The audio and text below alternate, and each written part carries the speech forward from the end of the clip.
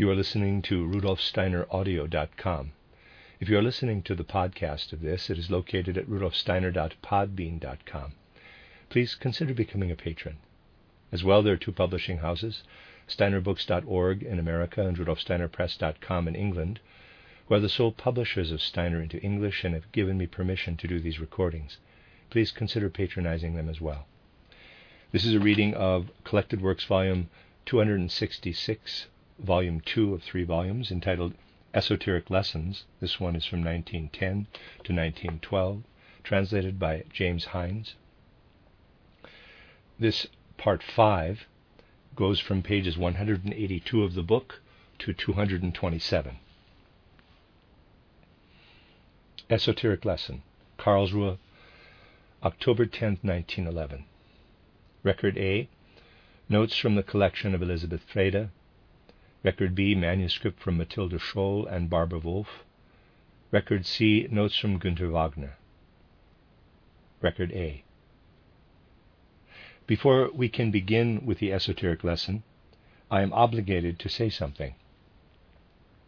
Because of a brochure handed to me by one of the members of our inner circle, who is motivated by a good impulse, I am moved to say something.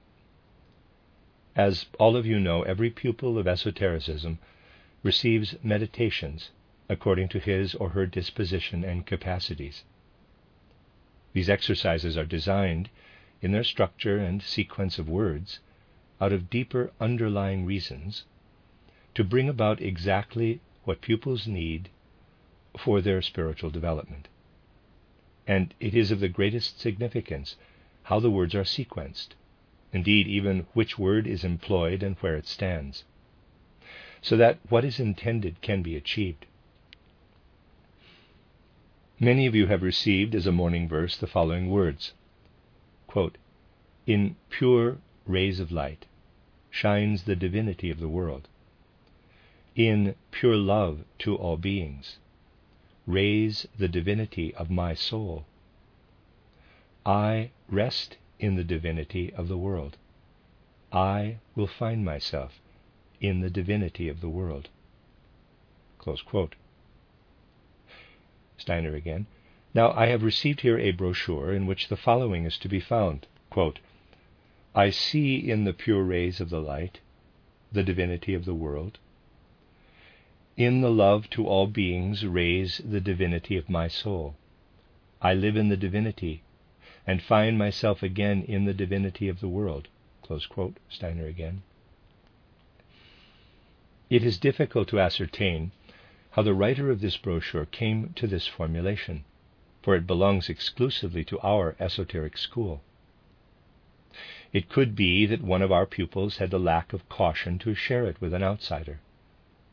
We could also imagine another case, a case that actually happened several years ago, the case in which someone was meditating over these lines in a hotel or pension, and in the next room there was someone who clairvoyantly caught these thoughts. In the first mentioned case, we should always feel the greatest compassion with respect to such things. As esotericists, we know that such things bring their own punishment, even when nothing malicious is intended.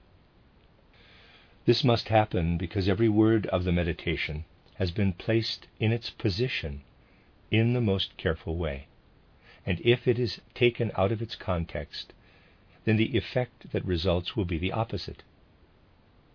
By means of this arbitrary change in the sequence of words, indeed, through the use of this positive little word I, capital, one has created the opposite effect.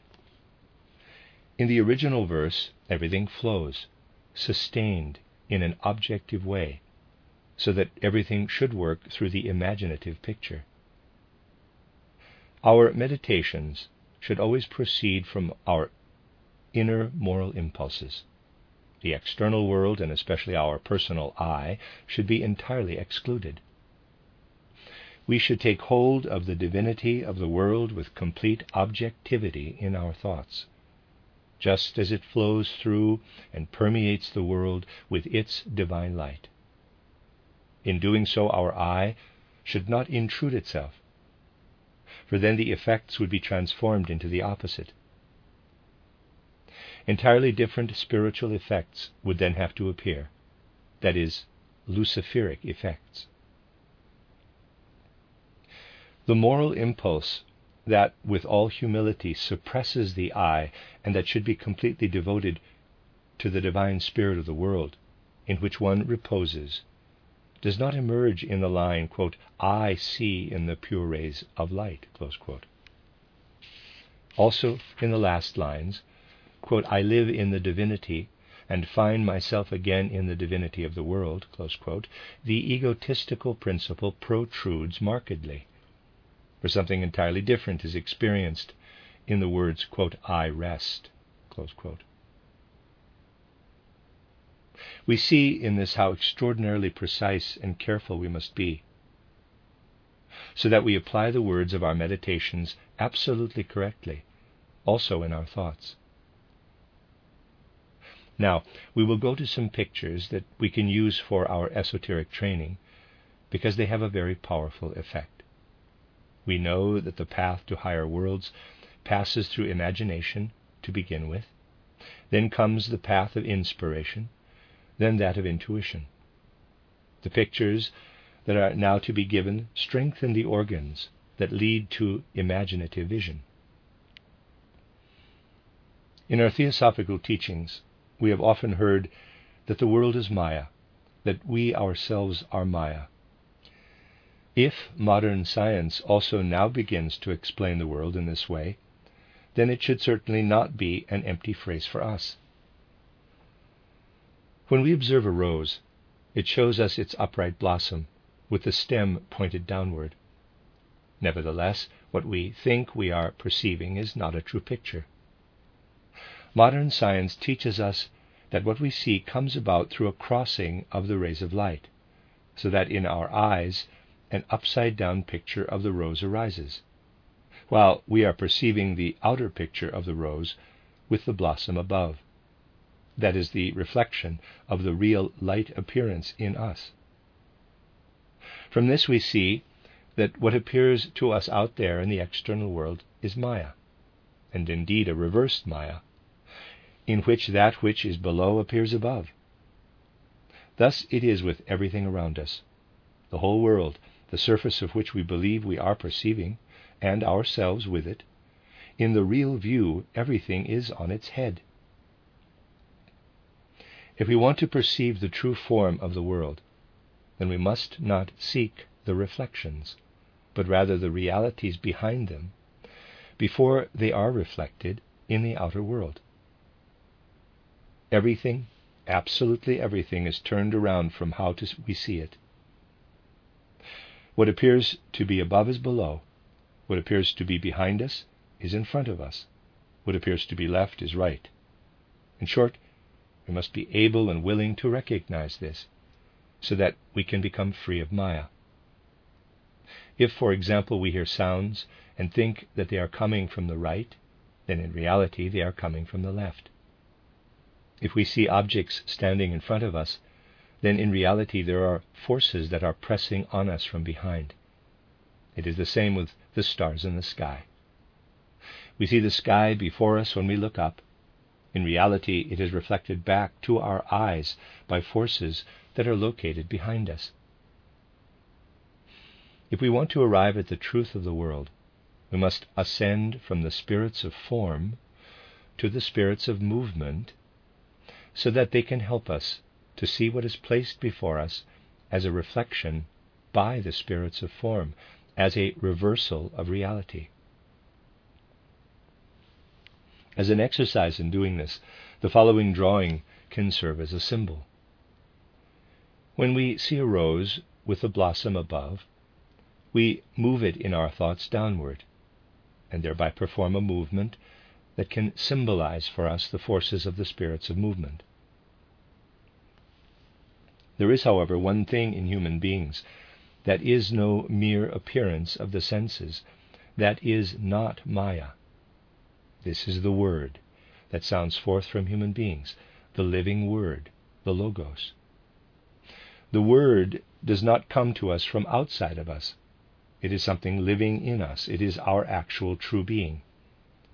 It streams forth from our soul life. We are it ourselves with all our feelings that we allow to flow forth between our lips outward into the world. And if we think this through deeply, how the Word is the Logos, how everything that is spoken in the world is spoken out of this source, then we will feel deeply our responsibility for our words. More about this in the next lesson. Only what people have spoken in their words will carry over into the next planetary condition and survive the earth. What we hear coming from the left actually comes as stated from the right. But the sounds that we speak are the only thing that is not otherwise than it appears to be. It sounds forth from our inner life. And it actually comes from our inner life. Divine beings, the Logos, speak to us from these sounds. The end of Record A. Record B. Before we go to the esoteric lesson, it is necessary to stress something. Many of those present here have received a meditation for acquiring certain occult forces and for strengthening the soul. Such meditations can be given only in harmony with the masters of wisdom and harmony of feelings. Not everyone has this verse, because such things are not necessarily equally appropriate for everyone. Such verses should, of course, be kept strictly secret. It is not allowed to pass them on, because doing so would bring, as a result, heavy karmic consequences. Now, a brochure has been brought to me by someone whose impulse to bring it to me was correct, in which the formulation, quote, "in pure rays of light shines the divinity of the world," and so forth, close quote, can be read in a somewhat altered form. Now, we do not want to judge this in a strict way, but rather practice gentleness and mercy. Already giving someone the verse correctly written would create bad consequences. Now, the verse could have arisen in such a way that the individual involved incurs no guilt. Let us assume that an individual who has a certain clairvoyance lives in a room next to someone who is meditating this verse properly and simply reads the lines from their thoughts. This can certainly happen. The individual meditating would naturally incur no guilt. Now, in a verse like this, every word is essential and meaningfully placed by the masters of wisdom and harmony of feelings. In the sentence that begins this verse, it is stressed that the soul should objectively permeate into this spiritual world content, and not with that which is permeated by the lower forces of the I, capital. In the altered form, exactly the opposite is stressed. The soul that is filled with the I permeates into the spiritual world. We read there, quote, "in pure rays of light, I recognize the divinity of the world." Close quote. In the correct formulation, it continues so that the soul gives itself passively, while we read in this version, quote, "I live in the divinity of the world," close quote, in which the word live points to something active. This difference is found also in the concluding sentence. In the correct formulation, we find, quote, "I will find myself in the divinity of the world," close quote, while in this altered version, we read, quote, "I find myself in the divinity of the world," close quote. Exactly the opposite is expressed in the altered form. It will still be early enough to speak of this and these consequences when the time comes to read the true verse in its correct formulation. We have already heard exoterically that there are 3 ways to penetrate into the spiritual world: through imagination, inspiration, and intuition. In connection with our meditations, certain imaginations have been given to us that should help us to achieve our goal and to strengthen our souls. Now, to these, we can add pictures that give us certain powers. Let us return to a saying that we have often heard and have certainly recognized as truth, but which we, nevertheless, do not always call to mind often enough. That is the saying, quote, "The whole world around us is Maya," close quote. Strictly speaking, what does this mean?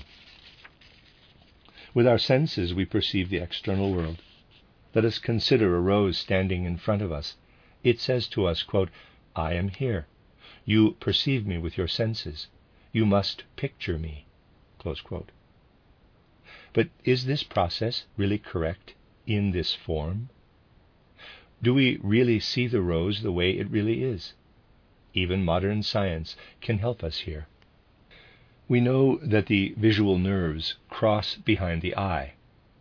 There they call forth an inverted picture of the object, which then, projected outward, shows the object as we see it outside us. The real image of the rose arises in us upside down, the blossom below, the root above. If the external world is Maya, then it is a mirror image of its true form. It is as if we imagined a mirrored reflection of a landscape in still water. We see everything around us in a mirror image. We must think of everything around us as inverted, human beings and their entire surroundings. Thus, the rose that stands before me I must think of as behind me, with the roots above and the blossom below. When we think we are hearing with the right ear, it is Maya. The force is coming to us from the left, and we become aware of it in the right ear. What appears to lie in front of us is only Maya, only a mirror reflection of what lies behind us, and is revealed through us, and thus conjures the things in front of us. Just as the true image of things arises from within outward, so it must be the case with true morals. For true morality must have its source in inner conviction, not in external prompting.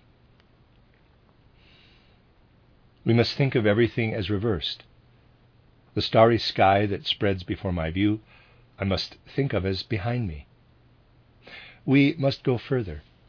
Where darkness rules, there is mighty spiritual light. Where physical light does not appear to the eye, there is spiritual light.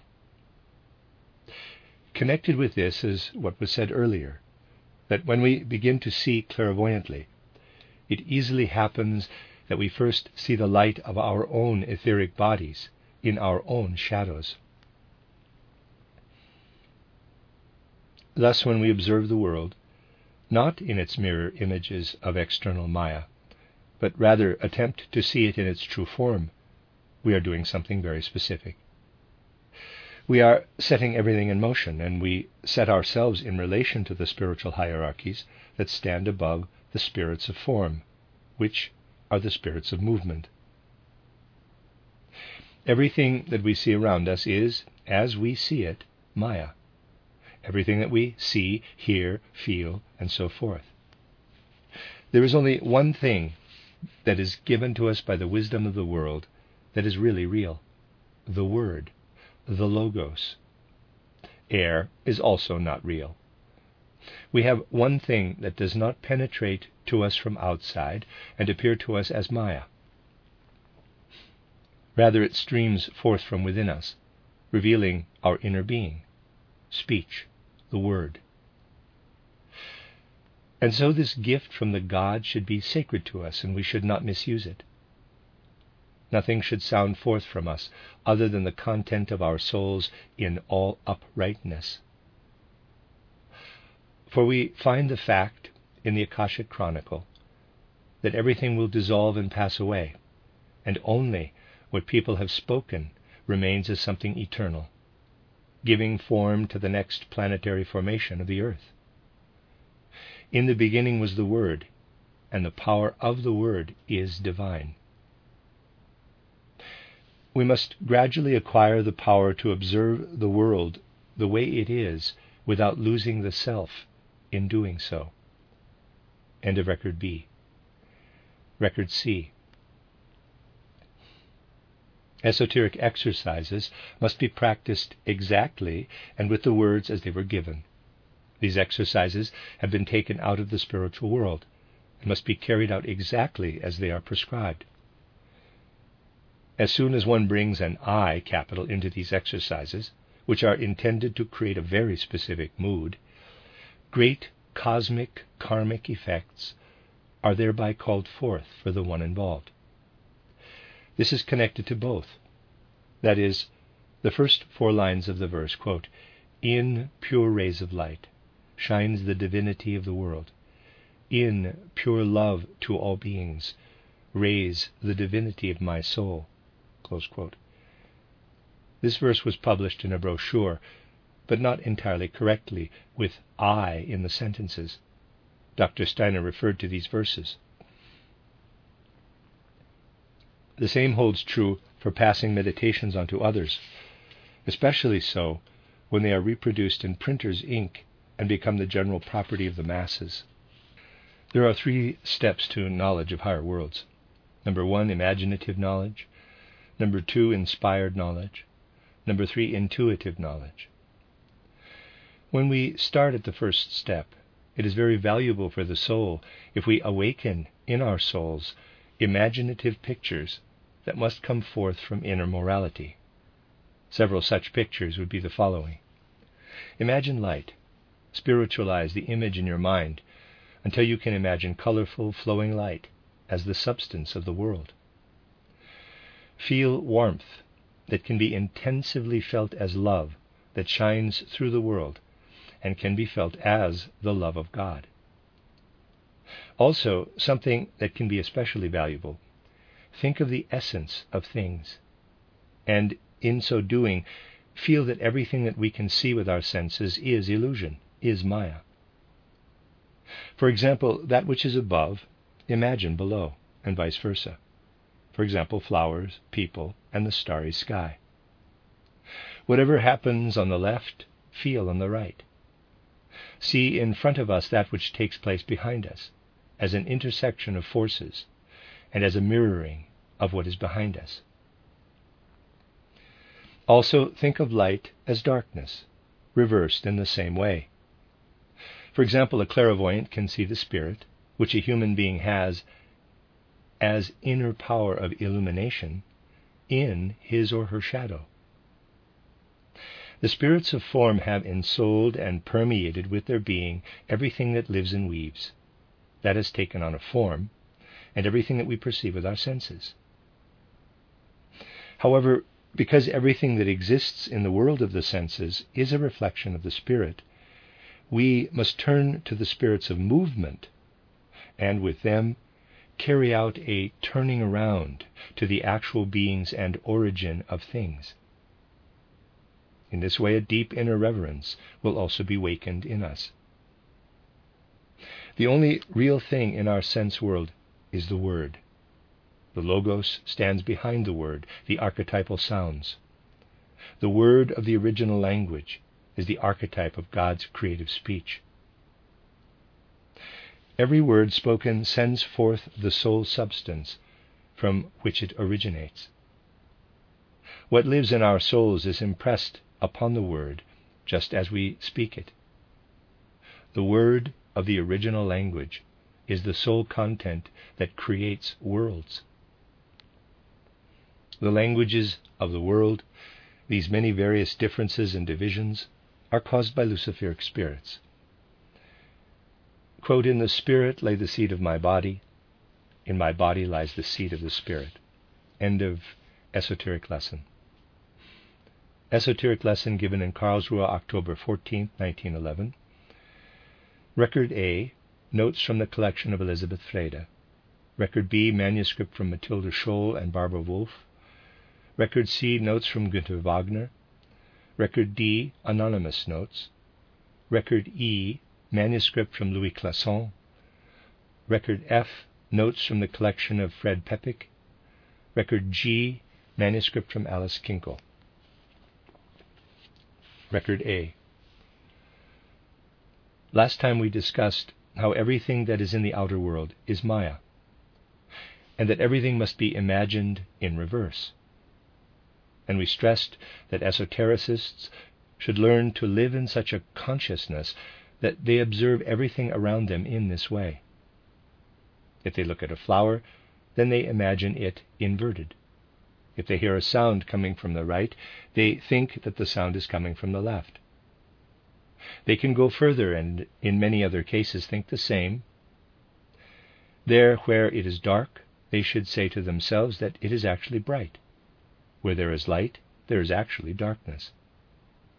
If we anchor these feelings of reversal of the Maya that surrounds us, if all our thinking is oriented in this way, then we will observe a great transformation within us, which leads us to truth. However, if we want to understand all of this with mere reflection, then we are led to great dangers. Esotericists know, of course, that all symbols and all esoteric teachings can harbor a certain danger if they are wrongly understood and applied. But then, too, as esotericists, we are not small children.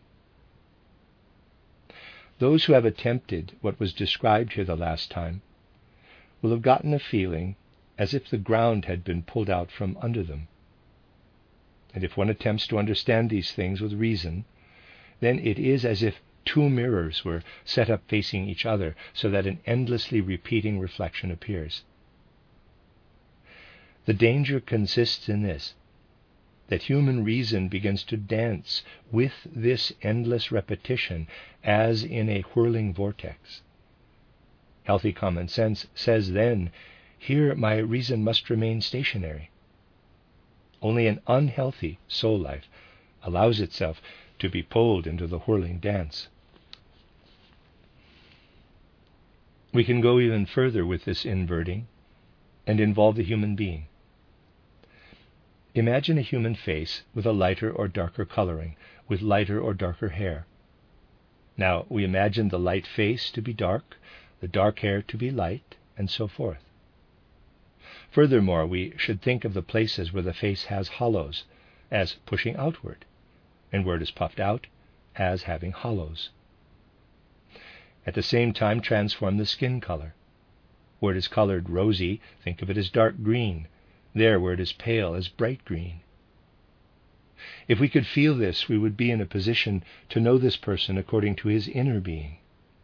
The dark green color, for example, would show us that we are dealing with a man who stands firmly in a life that works in the three lower kingdoms of nature.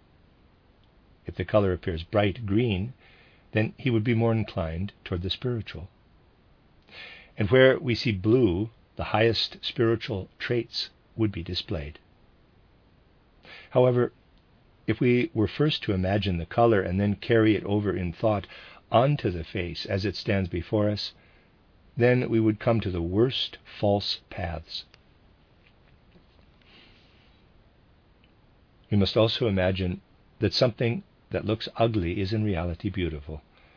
That is the reason why Christ on the cross, especially in the old paintings, was not presented as beautiful but often as ugly and distorted. Those who are always busy talking about their difficulties, about their physical pain, and who daily give an account of all the sufferings, both the large and the small, that they must endure, would be weak esotericists. Those who would advance must develop the strength within not to always want to cure their suffering through all kinds of medications and cures. Rather, they must understand that all of this belongs to an esoteric development in which the entire being of a person is subject to a transformation. For example, it would be an instance of a thoroughly ill soul life if a man were to walk through a meadow, see an autumn crocus, and then think that it wanted to swallow him. However, it can happen to esotericists, even if they are not sick, that one may feel that one is about to be grabbed from behind by a higher being and be, in quotes, absorbed. Among ordinary people, there are those who are afraid of open windows when they are on an upper floor of a tall building, because the desire arises to throw themselves out the window. Or there is also the fear of open spaces, agoraphobia, when someone is afraid to cross an open space. This fear ceases if the person feels someone next to him. Official medicine provides causes for all these phenomena, but the true reason is that such people have a deficit of justified solitude. Solitude is something that everyone needs to a certain extent. It is not mere egotism. Those who always want to help others will one day feel that they cannot help any longer until they have obtained the strength from solitude. Those who always want to speak will one day sense that they are speaking only empty words, unless they allow spiritual forces to come to them in solitude. We need solitude for prayer and meditation. Communal prayer can only bring us to a certain experience out of a group soul. Those who think that it is egotistical to go into solitude simply have the need to be with other people, not in order to help them, but only because they do not want to be alone. Even the selfless, quote, desire to help, close quote, can in reality arise out of egotism, if someone simply wants to socialize with others. Thus, for example, mesmerizing, which is ostensibly used to ameliorate the suffering of others, can come from the need to feel pleasure oneself through stroking someone else's body. Although love and egotism are opposite poles, it is nevertheless true that in certain borderline cases these two come very close, and it is difficult to distinguish one from another. We are surrounded by the three lower kingdoms of nature. Although it would be evidence of an unhealthy soul life for someone to fear being devoured by the beings of the mineral kingdom or the plant kingdom, it can certainly happen to esotericists that through their meditations they feel they are being swallowed up by higher beings. Just as we have the three kingdoms of nature below us, so do we have above us the three spiritual hierarchies. And it is these beings, and also those that have more to do with the inner evolution of humanity, that influence us and cause the feeling described above.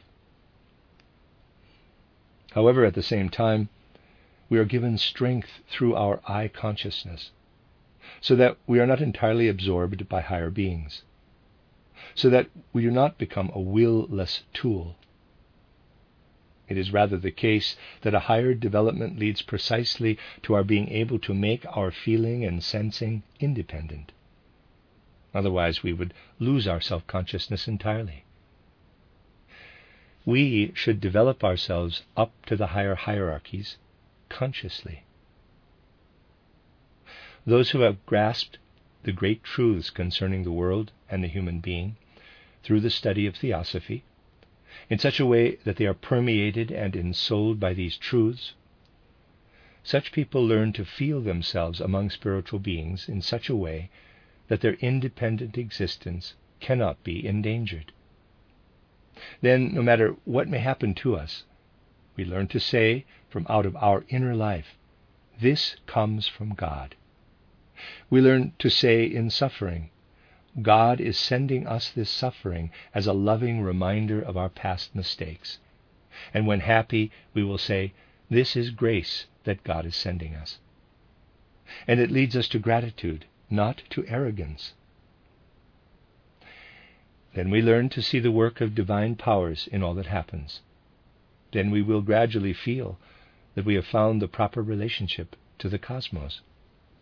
The end of Record A. Record B.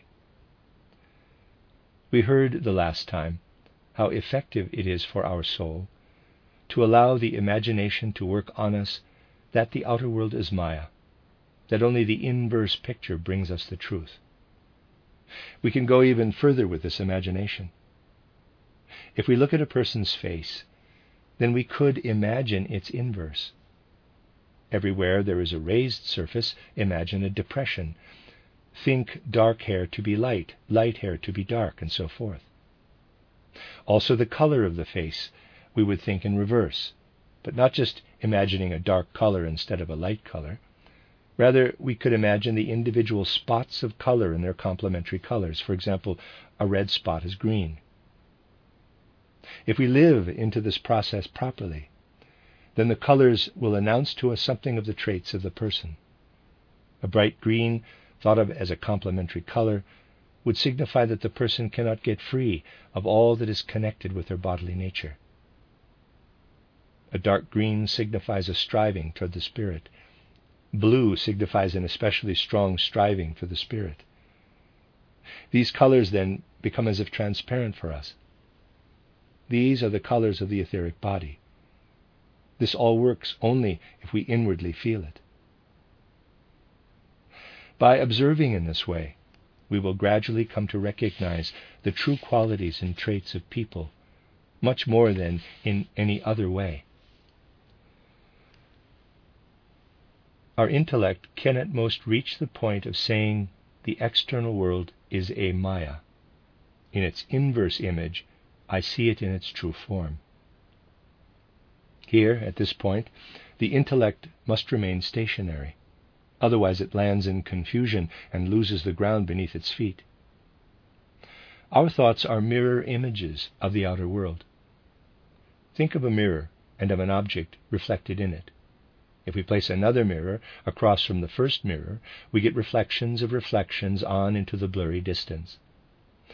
This would happen to us if, instead of simply contemplating occult facts, we wanted to brood over them and draw conclusions in order to find new facts.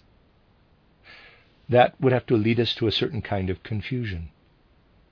We must rather experience these things with our feeling. Just the way a human being stands between the etheric image and his or her physical Maya image gives us a proper image of the human being. If a person in the physical body appears ugly, the middle image already reveals this, and vice versa. There was a certain stream in art that pointed to this. There are pictures of Christ that show the figure of Christ as not at all beautiful. It is good for the soul to have the possibility, the necessity to experience solitude. The soul needs solitude from time to time, and it is good for it to stand alone. Those who devote themselves to prayer and meditation feel the need for solitude for this purpose. The need to be with other people often arises from egotistical feelings. We think we would like to help. There are certain borderline areas where egotism and love can hardly be separated from one another. We would like to do something for other people, and fundamentally, we are doing it only because it gives us satisfaction. A mesmerizer may think he or she is especially able to help someone with a stroke of the head, and in reality it happens only because the stroke causes a certain pleasant feeling. Now, someone might wrongly object that it is still egotism when we enjoy solitude. That is not correctly thought through, and would not be selflessly thought in the proper sense of the word. For I acquire strength from solitude. From this egotism, in quotes, I get the strength for deeds of love. The need for solitude is a blessing for the soul. It can be a feeling that brings happiness to the soul. But a feeling can also arise that says, I stand here alone and can depend upon myself alone. All other people are distant from me and are alien to me, and none of them can understand me. Such a feeling can fill the soul with pain, but it must be able to lift itself above and out of that feeling. It would certainly be a very sick soul indeed, who would walk through a meadow, see an autumn crocus in blossom, and say, quote, I am afraid of this crocus, it could devour me, close quote. As stated, a soul that could speak in that way would definitely be disposed toward illness. And yet similar feelings could arise in an esotericist, and we must certainly be prepared for something like this. An esotericist can reach the point of saying, quote, I feel myself devoted to spiritual worlds. They are taking possession of me. It is as if I am beginning to be absorbed by higher beings. Close quote. And in such a soul, resentment can arise with respect to the gods. Just as there are three kingdoms below us, the animal, plant, and mineral kingdoms, So too we have above us the three lowest kingdoms of the higher hierarchies: angels, archangels, and archai. And at a certain moment, a soul can feel as if angels were taking possession of it, and it resists. What are we really doing when we devote ourselves to the facts of esoteric research that are brought to us in Theosophy? What is it that we are taking into ourselves? It is nothing more than the thoughts of the Godhead that existed from the beginning, and according to which all things have come about. The archetypes of all that has come into existence. Now, if we could do nothing other than take up the thoughts of the Godhead with our minds, we would have nothing more than mere afterthoughts, in quotes. With our minds, we would think the truths, but they would leave us cold. That would be like the feeling that we would have if we stood atop a high, icy mountain, which no warmth from the world could reach. Thus it would happen to our souls if we would take up the esoteric facts, which are the thoughts of God, in a way that is merely intellectual. In the past, in Lemurian times, when people took up these things, they thereby devoted themselves entirely to the gods, and the warmth of the spiritual world permeated them. They left themselves intimately connected to the spiritual world. In the course of ages, the intellectual grasping of these truths became increasingly unemotional, and feeling always colder and colder. At the time of the mystery of Golgotha, the soul was already dripping with ice. But in the instant the Christ left the Christ-bearer on the cross and gave himself to the world, then with his holy fire he radiated glowing warmth into the coldness of the Spirit, and transformed thereby the Spirit into the Holy Spirit. And now we confront the esoteric facts differently again. We take them up not only with our minds, we also enliven them with our feeling. We permeate and, in quotes, soak our most intimate feelings with esoteric facts. We allow what we have experienced to flow into all that we do. To the extent to which we do this, we have something of the Holy Spirit within us. Then, if we have a bodily sense of well-being, we say, quote, "For this I thank the Divine Spirit in me." Close quote. And if a thought again arises within me, a thought that I have had in the past, then I say to myself, quote, "Not I, rather it is the Divine Spirit within me, who causes this thought to light up again within my soul. I no longer feel that the spiritual world simply takes possession of me, but rather that I have united myself with the Divine Spirit." And then we will feel the warmth of the Divine Spirit that permeates us. Close quote. End of Record B. Record C. In the previous hour we discussed a mighty meditation that was placed before our souls. Some of you may even have attempted to see what presents itself to you in the sense world as Maya. We can carry this meditation even further by attempting to perceive and feel the face and hair color, also the color of the eyes and any redness in the cheeks of any person who stands in front of us in their complementary color. And the surfaces that appear as raised or as depressions would be seen as inverted. For example, if a person has cheeks that appeared more red, then they would have to be felt as bright green, and it is a sign that this person still stands very much in external life. If with a lighter reddish coloring in the face, we feel a dark green coloring, and if a bluish color shimmers over it, then a clairvoyant would be able to determine the degree of spirituality on this more or less intensive coloring. This is the beginning of being able to see a person's aura. All these things can only be sensed and felt. The connecting link between the etheric and the physical bodies is constantly the opposite of the outer visible human being. If someone appears ugly, then the connecting link appears beautiful. In many art movements today, we can see that this spiritual aspect, unconscious to the artist, is expressed in words of art. For example, in the many paintings of the crucifixion with ugly features distorted by pain. If we understand Maya and illusion with our intellect and want to think through these exercises involving inverting or reversing, then the mind, if it has developed healthy thinking, can accompany the exercise only to the fact of the reversal or inversion. Otherwise, it would only become a constantly repeated and frustrating reflection of one's own thoughts, which could then degenerate into pathology. We must attempt to stand firmly with esoteric development. We must patiently bear all pain, suffering, states of fear, and so forth. It is not a good sign for esotericists when they complain and take all possible cures. We must be clear that a change in the body takes place and can call forth just such conditions. We can also be sought out by every possible nervous condition, such as we observe in neurasthenics, agoraphobia, wanting to jump down from heights.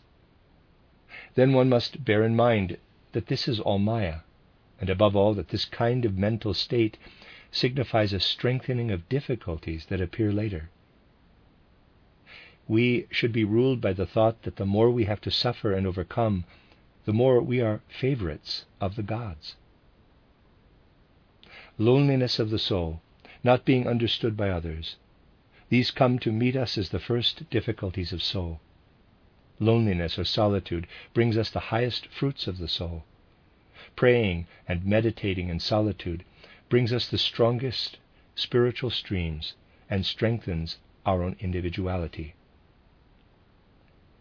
Praying in a mass of people is only group blessedness. Solitude affects people differently, according to their degree of development. It brings despair to one person, joy to another person. The drive for social interaction is sometimes excused with the claim that one wants to help other people and likes to be able to do so. Love and egotism go hand in hand. Talking too much leads to banality. As an esotericist, one must even fight for justified solitude. Before us we have the mineral, plant, and animal kingdoms. Behind us stand the lower hierarchies, angels, archangels, and spirits of personality. The feeling often fills us that an angel is entering into us and taking possession of us. All that we experience in terms of suffering and joy is a gift from the gods, that is, the Holy Spirit who works in us. If people had within them all the thoughts of theosophy that have now been given to the world, then they would have the thoughts of the gods. However, these thoughts would only release pure thinking within us and produce the frosty, icy coldness of wisdom. However, just as the first feelings of life stir in an egg, so too we should produce warmth within us. Love that streams through us and ensouls these thoughts of the gods is possible only through the Christ event. From the age of Lemuria until the Christ, there was even an ebbing, but now through Christ there should be a rising up again. Now it is possible to connect wisdom and love. We should meditate these feelings and thoughts of the gods as proceeding from the Father. We should then warm these feelings and offer them to Christ and then be born anew.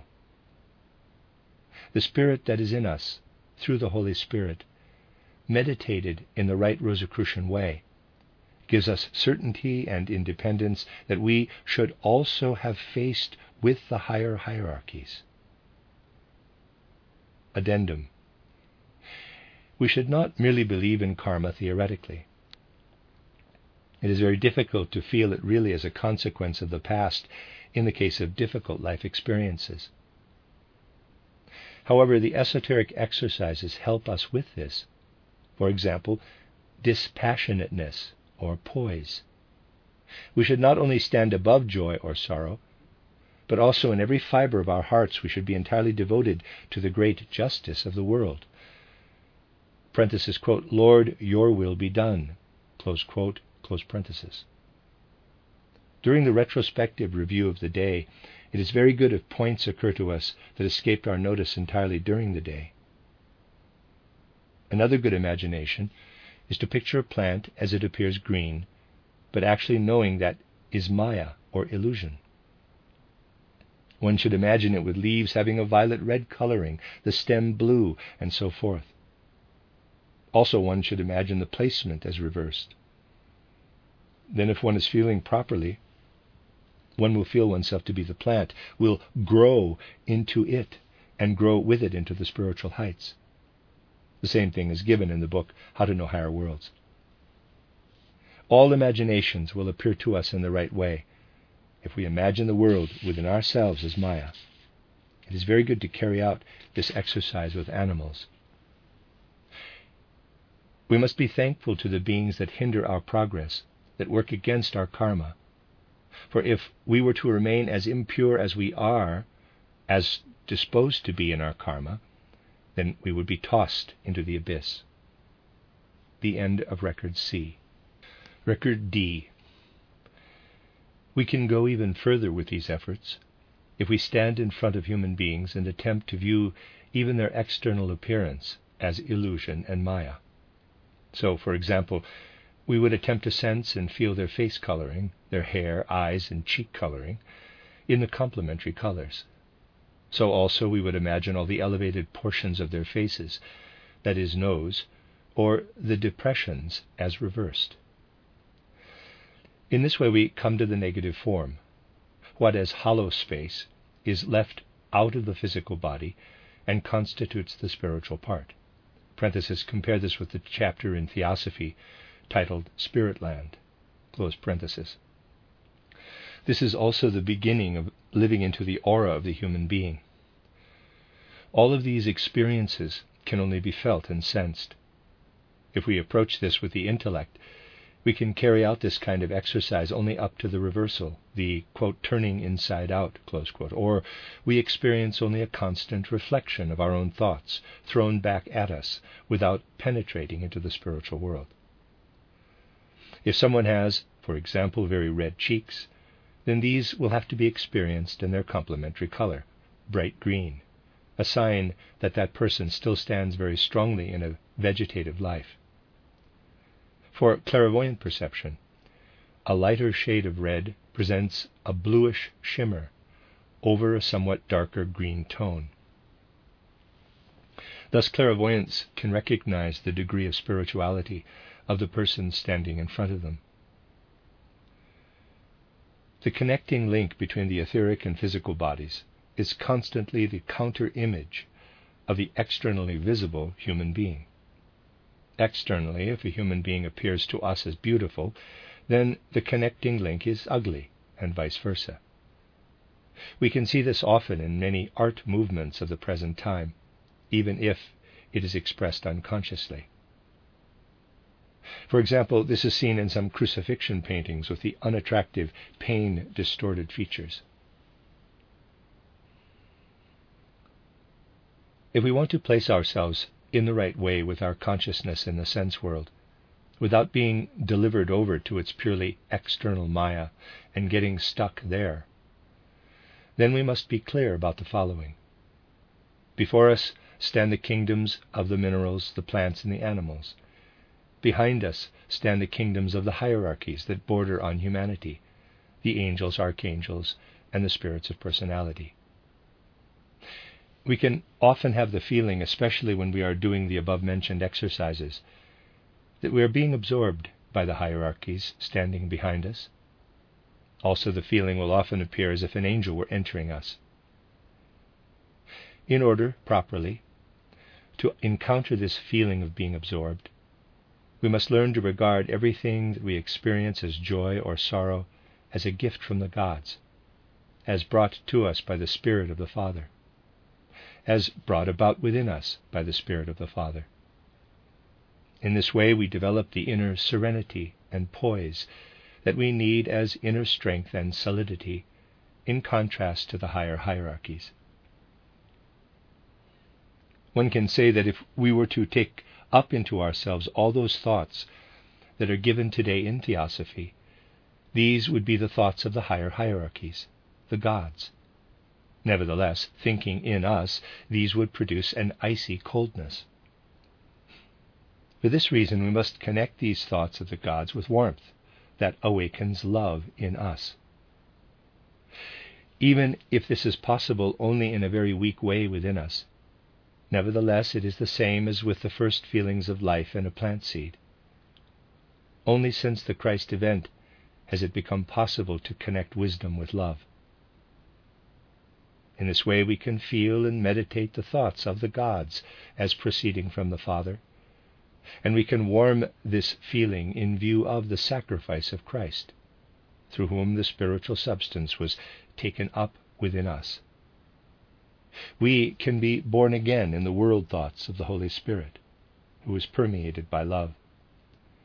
This lies in the threefold Rosicrucian verse, Ex Deo nascitur, in Christo morimur, per Spiritum Sanctum revivissimus. This, practiced in the proper way, gives us the certainty and the independence that we need facing the higher hierarchies.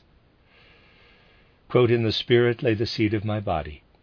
In my body lies the seed of the Spirit. Close quote. End of Record D. Record E. The last time a mighty imagination was placed before the soul. If this imagination works correctly, we will say that we should take up such esoteric facts with feeling, with a feeling sensation, not with the intellect, which leads reflections on into infinity and makes the soul, the spirit, confused. But we are to imagine not only that in front and behind, above and below are light and darkness, but also the human being who stands facing us. And imagine this in such a way that the parts of the face that spring forward recede, and the coloring appears in its complementary color. For example, red appears as green. In this way we are to push forward toward the spiritual world. Bright green still stuck on the bodily nature. Where green becomes darker into blue, there a tendency toward the spiritual. Thus, we are to slowly penetrate forward to vision of the etheric body. That which lies between the etheric body and the imagined opposite image, beauty is ugliness, ugliness is beauty, just as many painters have presented the spiritual as distortion in portrayals of Jesus on the cross. With esotericists, the external sheath will not immediately find the change that goes on in the inner human being. Physical complaints, but don't pay attention to them. Fight against them in order to strengthen the soul. Agoraphobia and dizziness are caused when we do not get enough justified solitude. Solitude is necessary for an esotericist. Common meditations and prayers create a group soul quality. The soul should become strong in itself. On the path of esotericism, there will be feelings of aloneness and of others not being present. This can cause either pain or joy. If we have all theosophical knowledge within us, then the thoughts of the gods are at work within us. How the fourfold human being evolved, or the evolution of the planets, existed in the thoughts of the gods before the human being was created. During the time of Lemuria, these thoughts were living in human beings with the fire of the gods. But the thoughts became ever colder up to the event of Golgotha. Then Christ came, and now the thoughts of the gods should be ensouled again through divine fire. Just as there are three kingdoms of nature behind us, so also behind us we have the three hierarchies of angels, archangels, and archai. Just as a person with a sick inner life has fear of being devoured by a flower, there is a moment of fear in esoteric development when one feels that one is as if lifted up from behind, as if absorbed. Against this, we can say with every pain, with every joy, quote, the Holy Spirit is causing this in me, close quote. In this way you acquire solidity and self-preservation when ascending into the spiritual world.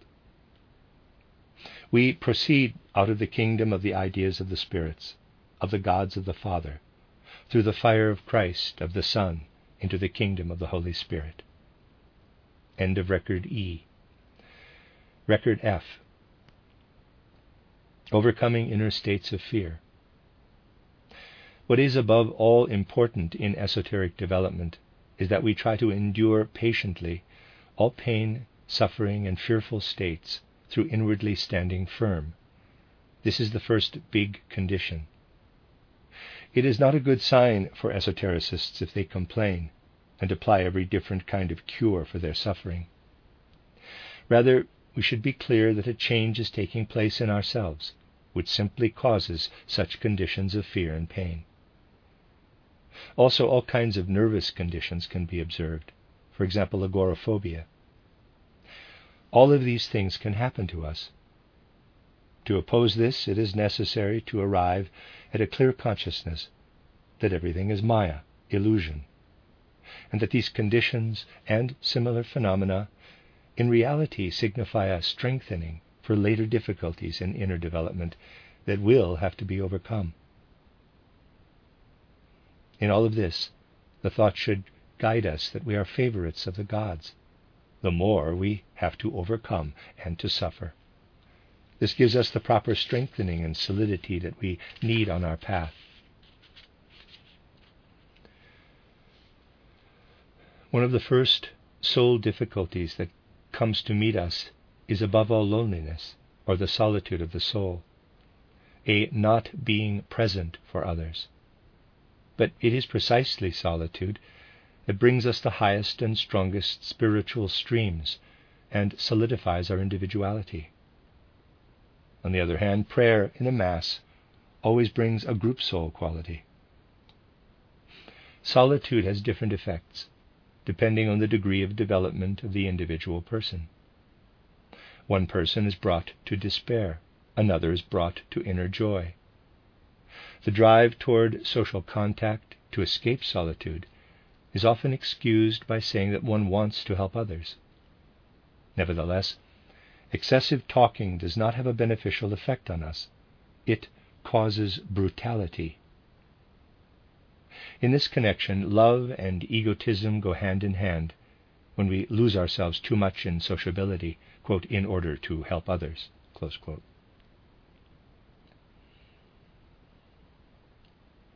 Nevertheless, one must learn to fight for justified solitude. This is often seen as egotism today. Still, an esotericist must be egotistical in certain cases. Otherwise, one would never achieve the level where one can be used as an instrument for humanity. Only a path through the trials just characterized leads us to the heights, where we can find the Spirit and then later serve it as a selfless servant. The end of Record F. Record G. All that we see is Maya. In truth, we must say to ourselves, everything is the opposite of that which we see. That which is in front of us is in truth behind us, and what is behind is in front. Right is left, left is right, above is below, below is above, high is deep, and deepening is raising, and so forth. It is necessary for an esotericist to say this about all that is experienced. The end of Record G and the end of that esoteric lesson. Esoteric lesson given in Berlin on October 27, 1911. Record A, manuscript from Camilla Vondry. Record B, anonymous manuscript from Freda collection. Record C, notes from Günther Wagner. Record D, manuscript from Louise Classon. Record E, anonymous notes. Record A.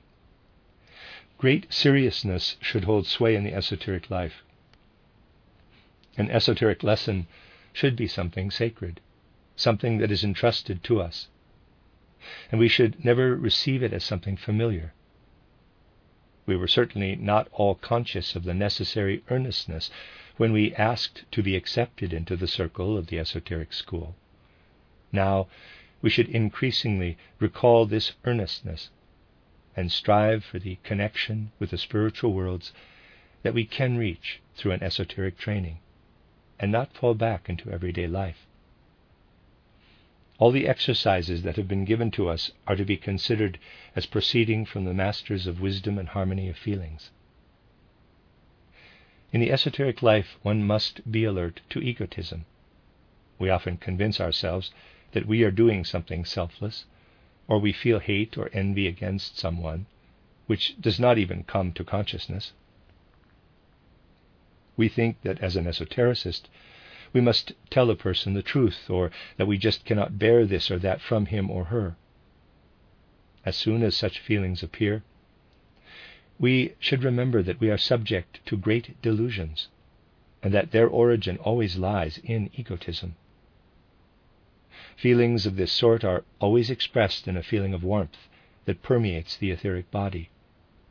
Indeed, the part of the etheric body that we call the warmth ether. This warmth reaches the physical body and works through the blood. We must be clear about the fact that these kinds of feelings always have a destructive effect on world evolution. The hierarchies whose task is to guide karmic connections then work in such a way that they employ beings of a luciferic sort, who destroy these effects in us by working in a destructive way within the physical body. When we acquire proper self-knowledge, genuine insight into our own base nature, then a thoroughly ice-cold feeling passes through us, while that which lives in us in terms of impulses toward gratification is expressed in a feeling of warmth, just the opposite of self-knowledge. Samael is the chief instigator of the luciferic beings that work in this cold, bringing self-knowledge to people. They are perceptible in the most varied forms, usually similar to human beings, perceptible to the clairvoyant. People are often much more untruthful and dishonorable than they themselves know. Many say, quote, "I really no longer have untruthfulness in me. I have set that entirely aside." Close quote. But this untruthfulness is often so subtle that it usually does not come to our consciousness at all. For example, imagine the following. We read an announcement in the newspaper about a theosophical lecture in another city and decide to go there. We are convinced that we are traveling only for this purpose. It does not rise up into our consciousness that precisely in this city a good friend of ours lives, whom we would be very happy to see again, or that a pleasurable event is taking place that we would gladly participate in. We believe that we want to travel there only on account of the lecture, whereas in reality there are other reasons for us to take this trip. We have, of course, been brought up not to tell any crass untruths. However, we have perhaps not yet overcome the tendency to appear better than we are, or, in the light of strict self-examination, if it is a matter of life and death, to admit the truth, and yet nevertheless to be silent about it, to veil it, and put a cloak over it. All of this has a deleterious effect on the evolution of the world. The effect of such lies goes first to the astral body, then to the etheric body, indeed to the part of the etheric body that we call the light ether. Then these effects go further into the physical body and work upon our nervous system. All these dishonesties bring us to the attention of Azazel. He and his beings, whose leader he is, are revealed to a clairvoyant as similar to a human being, usually as a head with the wings of a raven. With egotism, jealousy, and hate, when we awaken, we have a feeling of disgust, of loathing, that can be accounted for as the working of our double. Those who are still inclined to dishonesty feel a choking, scratching feeling in their throats when awakening. They feel as though they were being pinched by claws, tortured by 1,000 arms. Azazel is doing this with his swarm.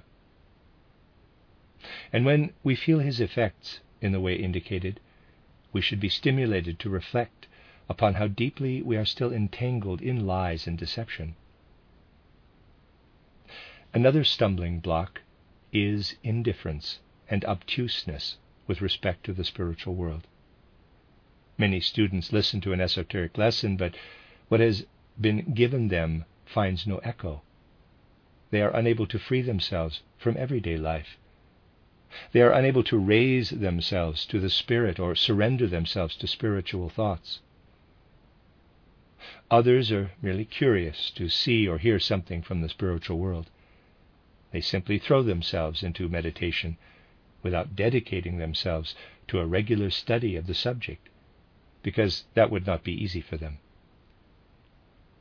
This works directly upon the I, capital, and from there upon the astral body, and then upon the etheric body, and to be sure, upon that part we call the chemical ether. From there it works into the physical body and all its glands and fluid secretions. This is the effect of Azazel. With people who are not esotericists, Azazel and his swarm constantly foster only beneficial effects, because they work into such people not in a way deleterious for one's health, but rather in a supplementary way, so to speak. With esotericists, the effects go deeper, and they are required to constantly be aware of their complete responsibility for themselves and for the world. When awakening, a lackluster esotericist will have a feeling of drowning, as in a flood. It will be all the stronger the more the esotericist surrenders to the life of the senses. Esotericists should constantly watch themselves. It is all right for them to sometimes brood on themselves. Only in this way will they realize what is brought to us at the conclusion of every esoteric lesson by the masters of wisdom and harmony of feelings. Quote, "In the spirit lay the seat of my body. In my body lies the seat of the spirit." End of Record A. Record B. Only with great earnestness should an esoteric life be taken up. All too often it is curiosity that drives people to esotericism. They would indeed like to develop themselves, but are unwilling to study beforehand the esoteric material that has been given to them. For example, we often speak of, quote, conscious falling asleep and waking, close quote. What happens when we consciously awaken? Then we are submerged into what we really are, what our karma has made out of our various sheaths. In order for us to be able to submerge consciously, we must constantly practice self-knowledge. We can deceive ourselves all too easily concerning our motives for this or that deed. As soon as our reasoning leads us to conclude that we have selfless motives for a deed, we should be on the watch and consider well that it is most probable that in reality the reverse is true. We could be filled with envy for another person, or we might think that we must do something to oppose another person, and the motives for doing so are entirely different than we imagine. Indeed, in by far the most cases, the motives lie somewhere other than where we supposed. If we feel anger or envy, this feeling can grant us a certain satisfaction, but thereby we injure not only ourselves, but also the entire world. Such a feeling immediately influences the etheric body, indeed the part of the etheric body that belongs to the warmth ether. Also, the satisfaction that follows a truly, not imagined, selfless deed affects the warmth ether of the etheric body, but then works back upon the entire world in a beneficial fashion.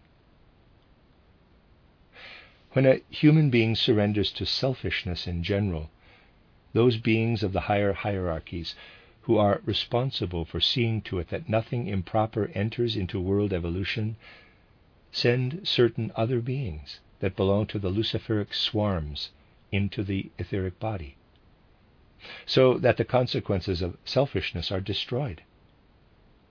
Thus these beings must constantly be at work in the evolution of humanity, to work against these deleterious effects of egotism upon the warmth ether, and from there upon the physical body and upon the blood. Their leader is known by the Kabbalistic name of Samael.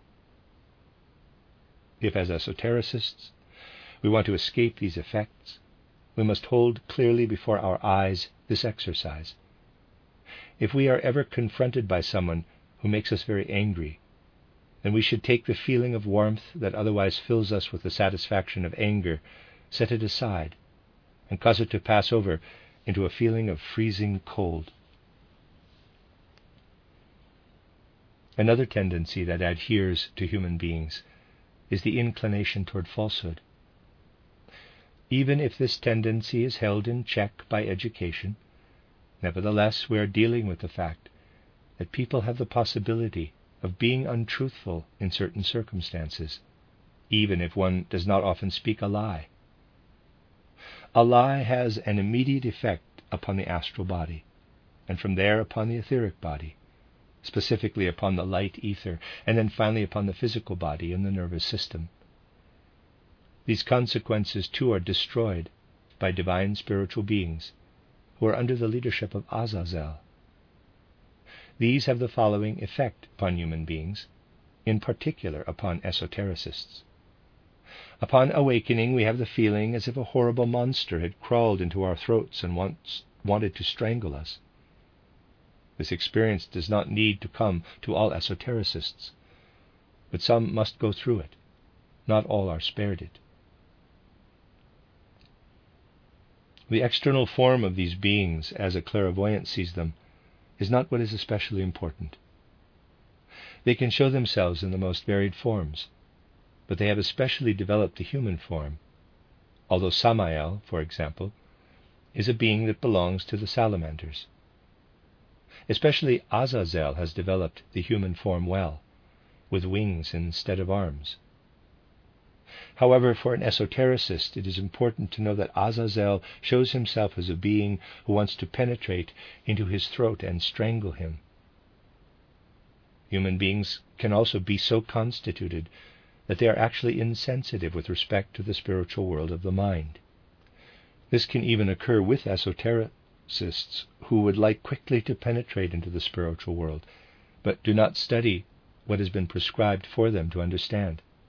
This also has deleterious consequences that would appear in the world unless they are destroyed by spiritual beings under the leadership of higher hierarchies.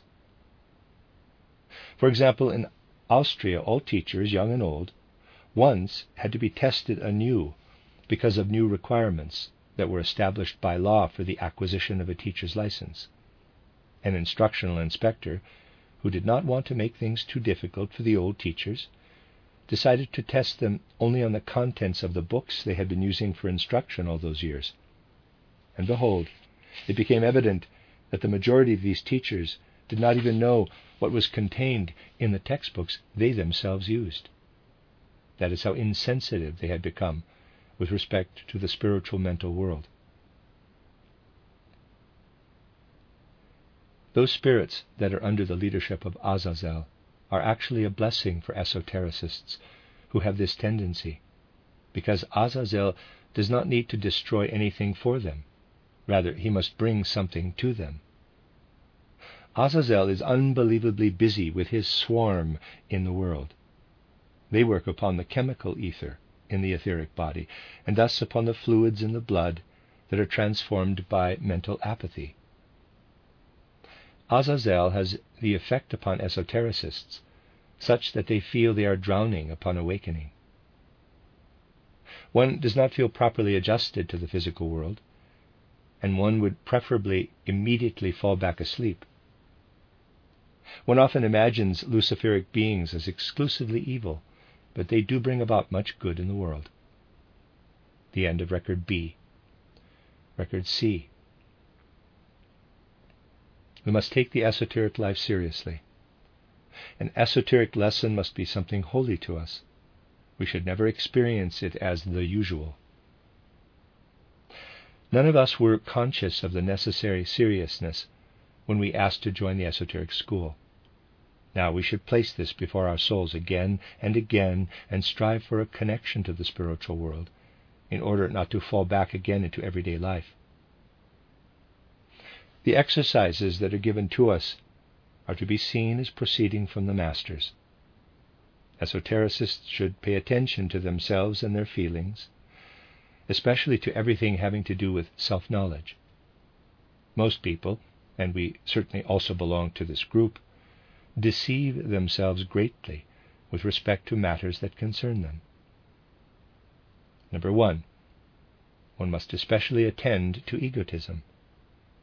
We often tell ourselves that we are doing something selflessly, or perhaps we feel hate or envy towards someone of which we have not yet become conscious.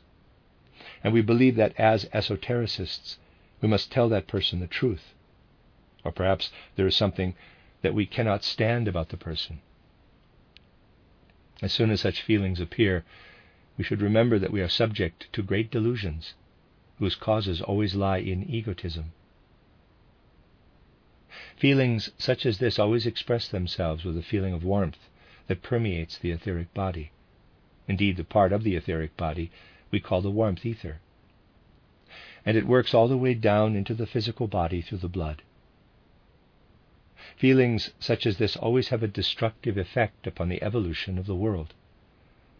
The hierarchies, whose job it is to guide karmic connections, then work in such a way that they engage luciferic beings to destroy these effects in us, and then work destructively on the etheric body, and indirectly work destructively upon the physical body. Correct self-knowledge, insight into our own baseness, induces a cold-as-ice feeling to flow through us. Everything in us that lives as emotion, driving us to gratification, is expressed in the feeling of warmth indicated above, which is just the opposite of the effects of self-knowledge. These beings, whose leader is called Samael, with his large swarm, are revealed to a clairvoyant in various forms, usually appearing similar to human beings. They are almost always perceptible, frequently for clairvoyance. When awakening, a feeling of disgust and loathing can always be traced back to egotism. Those who incline to dishonesty experience a choking, scratching feeling in the throat, as if they were being tortured by 1,000 arms. All those who observe themselves will then notice how entangled they are in lies and dissimulation. Number 2, untruthfulness. Through our education, we are raised not to speak any gross untruths, but we have the inclination to appear perhaps better than we are. When push comes to shove, instead of admitting the truth, we say nothing or obscure it. All this has a deleterious effect upon the world's unfolding. Such untruths have an effect upon our astral body, then upon the etheric body, indeed upon the part we call the light ether, then further upon the physical body and our nervous system. The beings whose leader is Azazel are also revealed to a clairvoyant as appearing similar to human beings, usually as a head with the wings of a raven. Number 3. Third is indifference and insensitivity toward the spiritual worlds. Many of us listen to an esoteric lesson, but then there is no response to what has been given. They are unable to raise themselves in spirit in ordinary daily life and to think spiritual thoughts. Others are merely curious to see and hear something from the spiritual world and throw themselves into meditation without devoting themselves to systematic study, because that is too inconvenient for them. With esotericists, this works upon the eye, from there upon the astral body, then further upon the etheric body, indeed upon that part we call the chemical ether, and from there upon the physical body in all its fluids and glands. Azazel, with his swarm, wants only to further good effects in non-esotericists, since those effects are not destructive to a non-esotericist, but work in a supplementary way, so to speak. Esotericists are required to be fully conscious at all times of their responsibility for themselves and for the world. When awakening, insensitive esotericists will have a feeling of drowning, flood. The stronger, the more they surrender themselves to ordinary, everyday sense impressions. Esotericists should constantly watch themselves. There is no harm in esotericists occasionally brooding over themselves. Only in this way will esotericists realize what is brought to us at the end of every esoteric lesson from the Masters of Wisdom. Quote, "In the spirit lay the seed of my body." Close quote, the end of Record C. Record D. We cannot take the esoteric life seriously enough. Exercises are given to us for our advancement, but the enemies that are opposed to this advancement are our old everyday habits of life.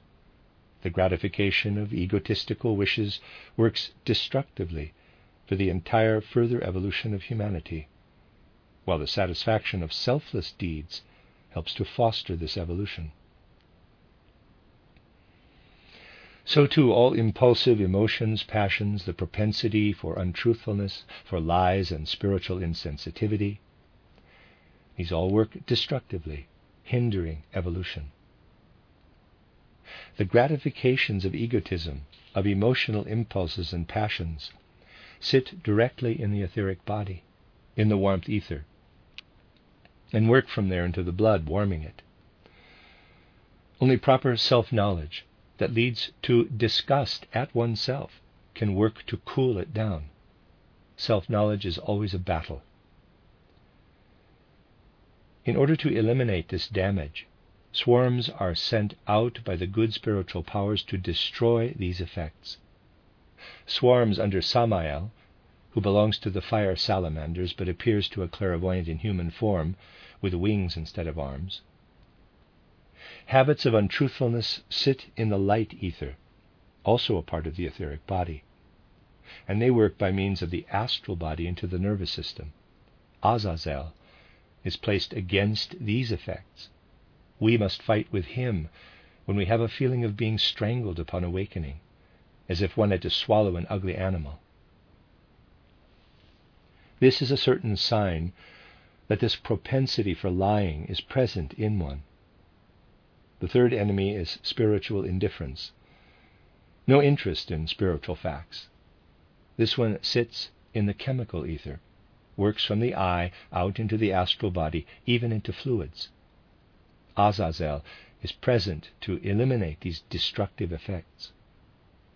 The presence of this spiritual insensitivity brings about a feeling of drowning, a feeling of not being able to find oneself upon awakening.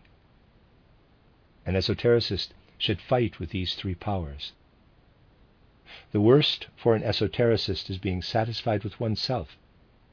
Then there is no further advancement on the esoteric path. The end of Record D. Record E. We have already seen how esotericists, through proper meditations and concentration exercises, must manage to develop themselves consciously through the world of illusions to spiritual reality.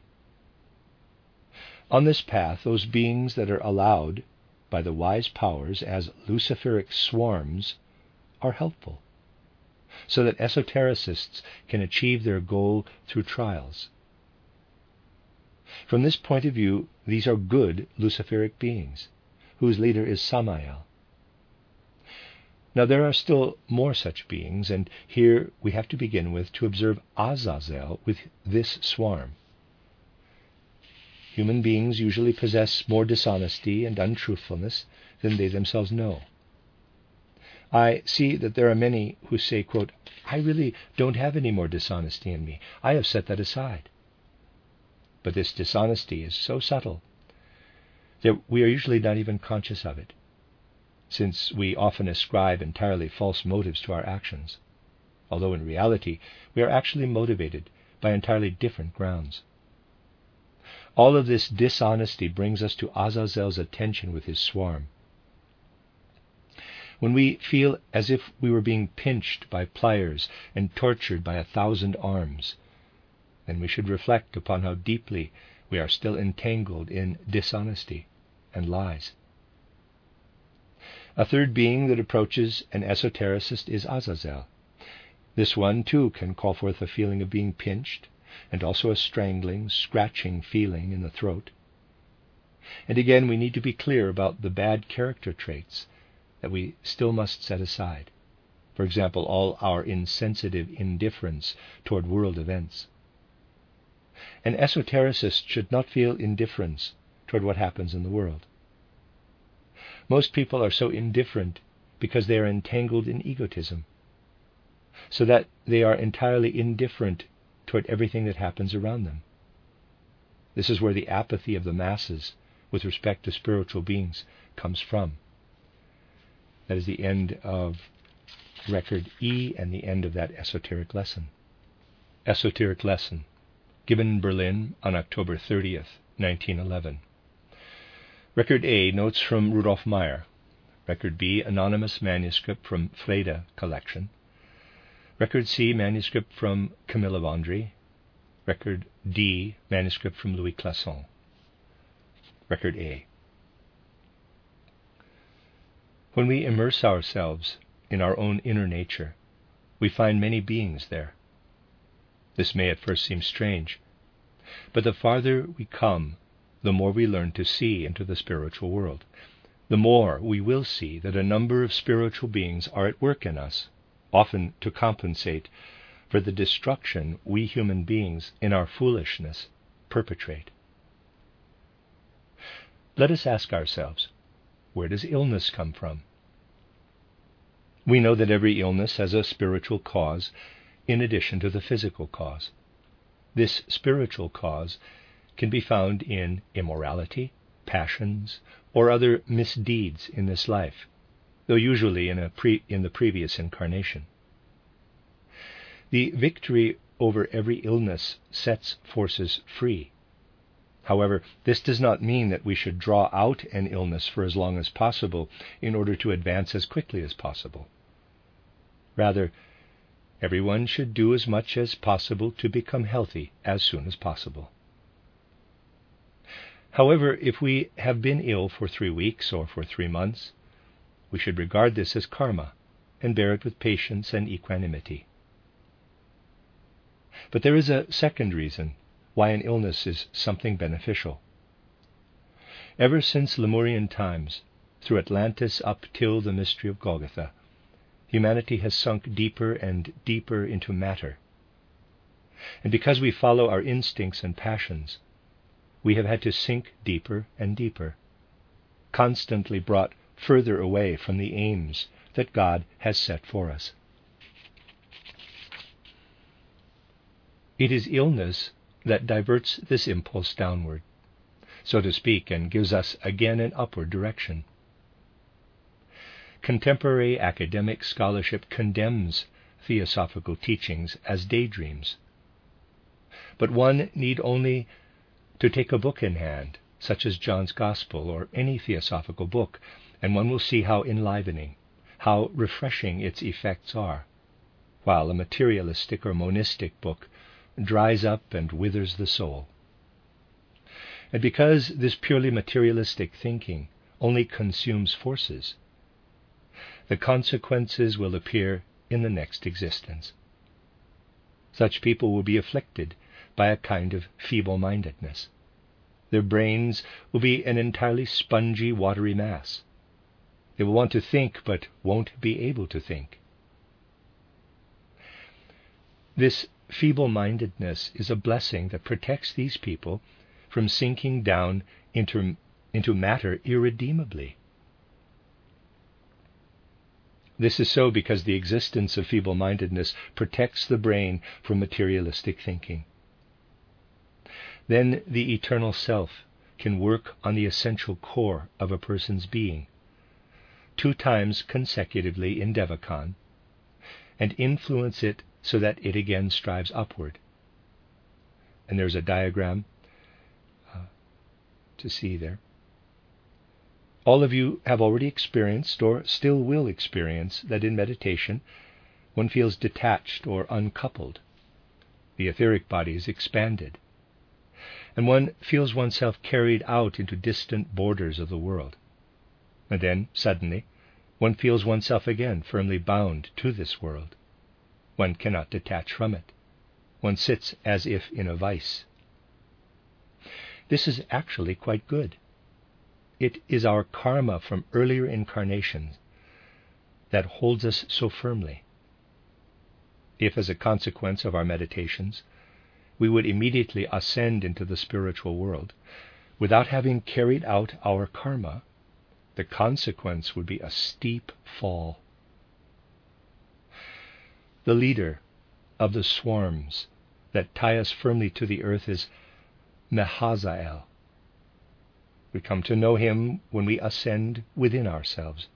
So too with Samael, Azazel, and Azael. We will then realize that our inner being really is a field of action for demons, quote, and their number is legion, close quote, as we read in the Bible.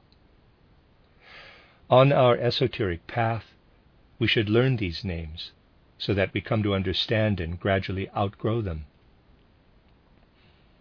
Through his work, Azael compensates for what arises in us through insensitivity to the spiritual world. When we acquire complete dispassionateness and serenity, then we take over the work of Azael. But this is what dispassionate means, not jubilating in joy, not complaining in pain, but rather recognizing the reality of karma working in everything. We should not believe in the idea of karma only theoretically. Rather, we should feel that karma is at work in everything that we meet. In the stages of Christian initiation, this is called the scourging. That is, self-composed, we calmly confront all the pain and suffering of life, which hits us like the lashes of a whip, knowing that they are karmically determined. This is genuine serenity, composure. We know that the physical world is only a mirror image of the astral world, in such a way that everything appears inverted or turned around. An infinitely important meditation, useful for making the saying, quote, the world is only Maya, close quote, effective, is the following. Everything that we have around us is actually inverted. What we see from above to below is actually from below to above. Plants have their roots above and blossoms below. The starry world above us and in front of us is actually the result of spiritual beings that in reality are at work behind us. The sound that the left ear receives actually comes from the right. We must live into these facts, also with the complementary colors. We should imagine that the red spots on someone's face are actually green, or what protrudes we should imagine as inverted inward. With a plant, we should imagine green as reddish lilac, the brown root as dark blue. We should permeate these exercises with reverence and devotion. Altogether, this is the feeling in which we may hope to approach the divinity of the world. God remains only an abstraction through mere thinking. We must permeate our thinking with devotion, reverence, and humility.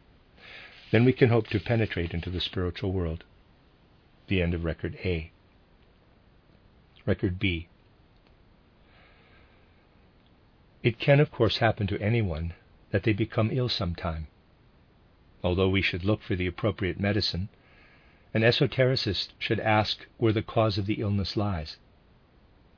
It will be found that there is always a spiritual soul reason for the illness, either a moral or some other kind of wrong from this incarnation, but usually from a previous earth life.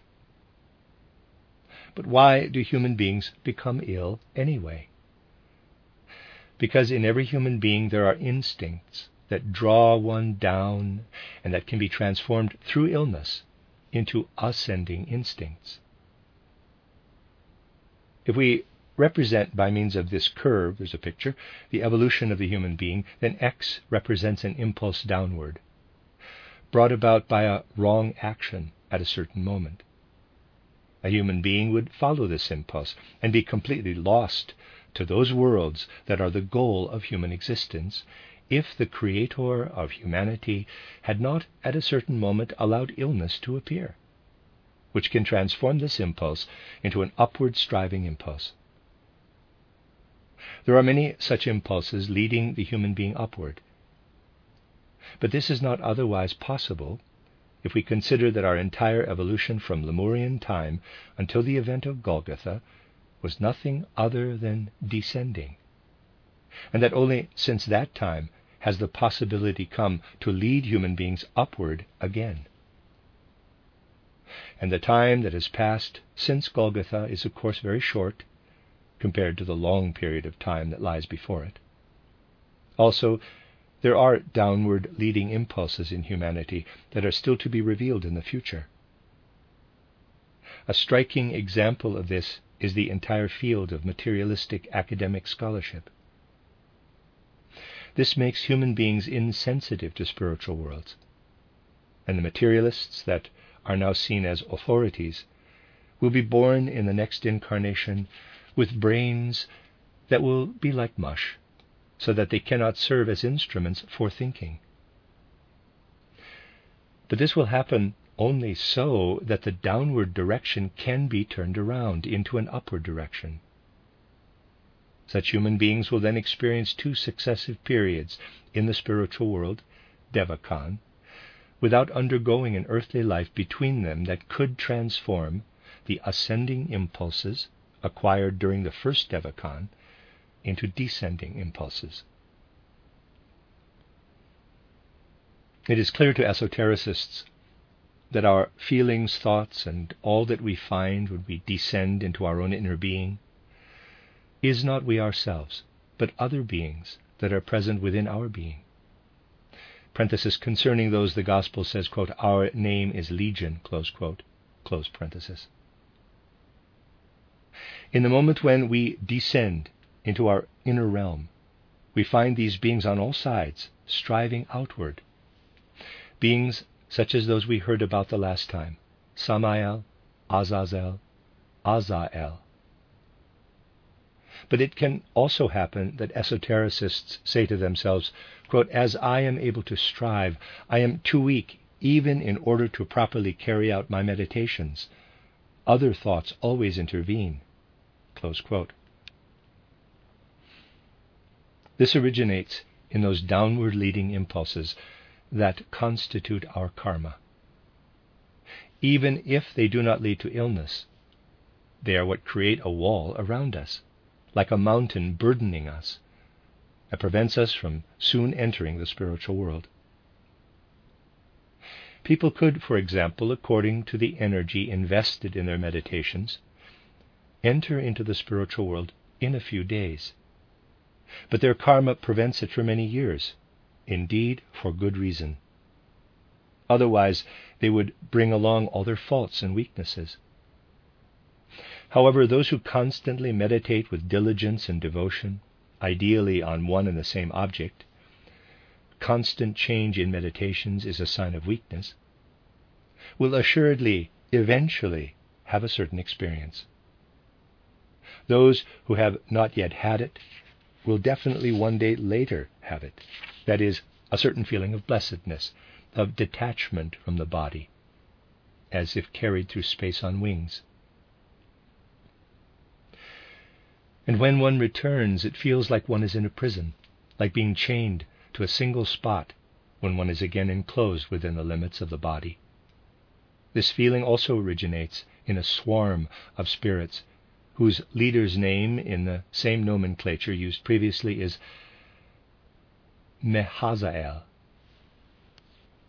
These four classes of beings are what we find within us. Their outer appearance, the way they appear to clairvoyant vision, is not very important. It is more important how we feel them. These are the beings that saints and ascetics are referring to when they speak of their temptations and visions. And when they describe the feeling of being attacked with glowing pincers, then they are referring to Mehazael. In esotericism, we are working in a certain sense against these beings. Those who, for example, are really permeated by the idea of karma and do not think merely it theoretically, arrive at a certain equanimity with respect to joy and suffering and all that can occur to them.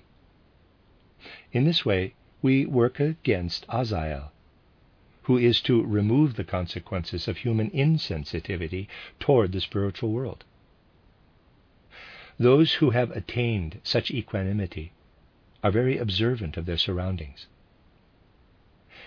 Apathy, such as that demonstrated by the teacher already described, cannot occur with such an imperturbable person. This apathy is extraordinarily widespread in the present time. For example, students who diligently take notes at a lecture usually do so only because they can do so mechanically and are not required to think at the same time. For this reason, immediately afterward, they have no idea what they have written down. Those who have passed through Christian initiation and have gotten as far as the appearance of the scourging are also working against Azael. The world is Maya. These words should acquire content and significance for us. Even those in science have discovered this, here and there. In the coming years they will discover still more esoteric principles, but they don't realize it. Johannes Müller, who lived at the beginning of the 19th century, has already discovered that the world actually shows itself to us in its reflection. If we see the sun in front of us, then we know there is a spiritual sun behind us that calls forth the illusory picture of the physical sun before us. If we see the stars above us, then below us are the beings that project through us the image of the starry heavens. The red color of a face is in reality bright green. Where there is light, there is darkness, and so forth. If we see a flower, then we should think of it inverted. The dark roots above are colored blue, ? in the German. The green leaves reddish violet. The retina is not in the eye, as the materialist thinks. The outstanding physiologist, Johannes Müller, who is highly respected by materialists, and yet far surpasses them, taught that the retina is outside. The entire world around us is the retina, and the one in the human eye is only a reflection of the same. The entire human being is out there, spread out in space. These are effective imaginations, if we carry them out properly and do not attempt to capture them with the intellect. The end of Record B. Record C. When human beings descend into their inner being, they find not only themselves, but also entire swarms of beings that are enclosed within them, beings whom human beings should overcome and liberate. If we have a serious illness or otherwise a difficult destiny through life, we should be clear that this is a karmic consequence, usually from previous incarnations. These arise from immorality or other human weaknesses, which then in this incarnation serve to give us new impulses for advancement by overcoming them. Human beings have the tendency to fall into the abyss because of the various mistakes they have made in previous incarnations. Through illness, they get a new impulse that protects them from sliding down into the abyss, that gives them an impetus to lift themselves up toward the spiritual powers. Nevertheless, we must do all that is possible for a reasonable person to do in order to get rid of the illness. People who are materialists in this life will in their next life be feeble-minded. They will have a brain that is too soft, because in this life they have given too little nourishment to their souls. Were the feeble-mindedness not to occur, these people would be irredeemably lost, because a healthy brain would simply lead them further in the earlier direction. Esotericists often experience moments of great blessedness because their etheric bodies are completely spread out in the spiritual world. Afterward, when they return, they feel enslaved, shackled. They feel themselves as if chained to the physical body. Countless swarms of beings bring this about, swarms that are named after their leader, Mehazael. Esotericists will always know when they are experiencing this depressing feeling of being enchained that Mehazael's swarms are working against them and want to pull them down. Often they will feel as if they were being pinched and tortured by glowing hot pincers. In Christian initiation, this is called the scourging. We must not think of the human being as if the human being were a bundle of instincts, passions, and strong emotions. Rather, it is the case that we have within us entire swarms of beings. This is mentioned in the Gospel. For human beings who encounter these four swarms, the swarms of Samael, Azazel, Azael, and Mehazael, it doesn't matter whether they see them clairvoyantly or not. The only thing that is important is how the human beings feel when encountering them. We can learn from this that our entire personality is Maya, illusion, and that we can find our sustaining support only in what belongs to the spiritual world, in our individuality, in our higher self. The end of Record C. Record D. The last time we heard that when we descend into ourselves, we encounter beings that are not character traits in us, but are real bundles of beings that are enclosed by our sheaths. Those were Samael, Azazel, Azael, and additionally, now Mehazael. We encounter these after blessed moments in meditation, after we have been carried out into other worlds and we return to our own being, within which an enormous sum of mistakes, lies, and immorality have piled up through many incarnations. For these, karmic compensation must be provided. With these karmic consequences, we bring an impulse downward. Through illness and the blows of destiny, this impulse is blunted and turned upward. Mehazael works on this karmic balancing. When we return from meditation, we feel him as if we were being squeezed in a vice. On the Christian path, this corresponds to the scourging. Whether we advance along the esoteric path more quickly or slowly depends upon our karma. We feel resistance within us that prevents us from meditating in the correct way. Here it is good for us to be lenient with ourselves. We must be so egotistical and unbelievably arrogant to think that we are such highly developed beings that we can enter into the spiritual world in 3 weeks or 3 months. We should not merely have abstract thoughts about the external world, but rather develop living forces. The world is Maya, a mirrored image of spiritual actions that work through us from behind. And that is the end of this section. Section 5 of the book goes up to page 227.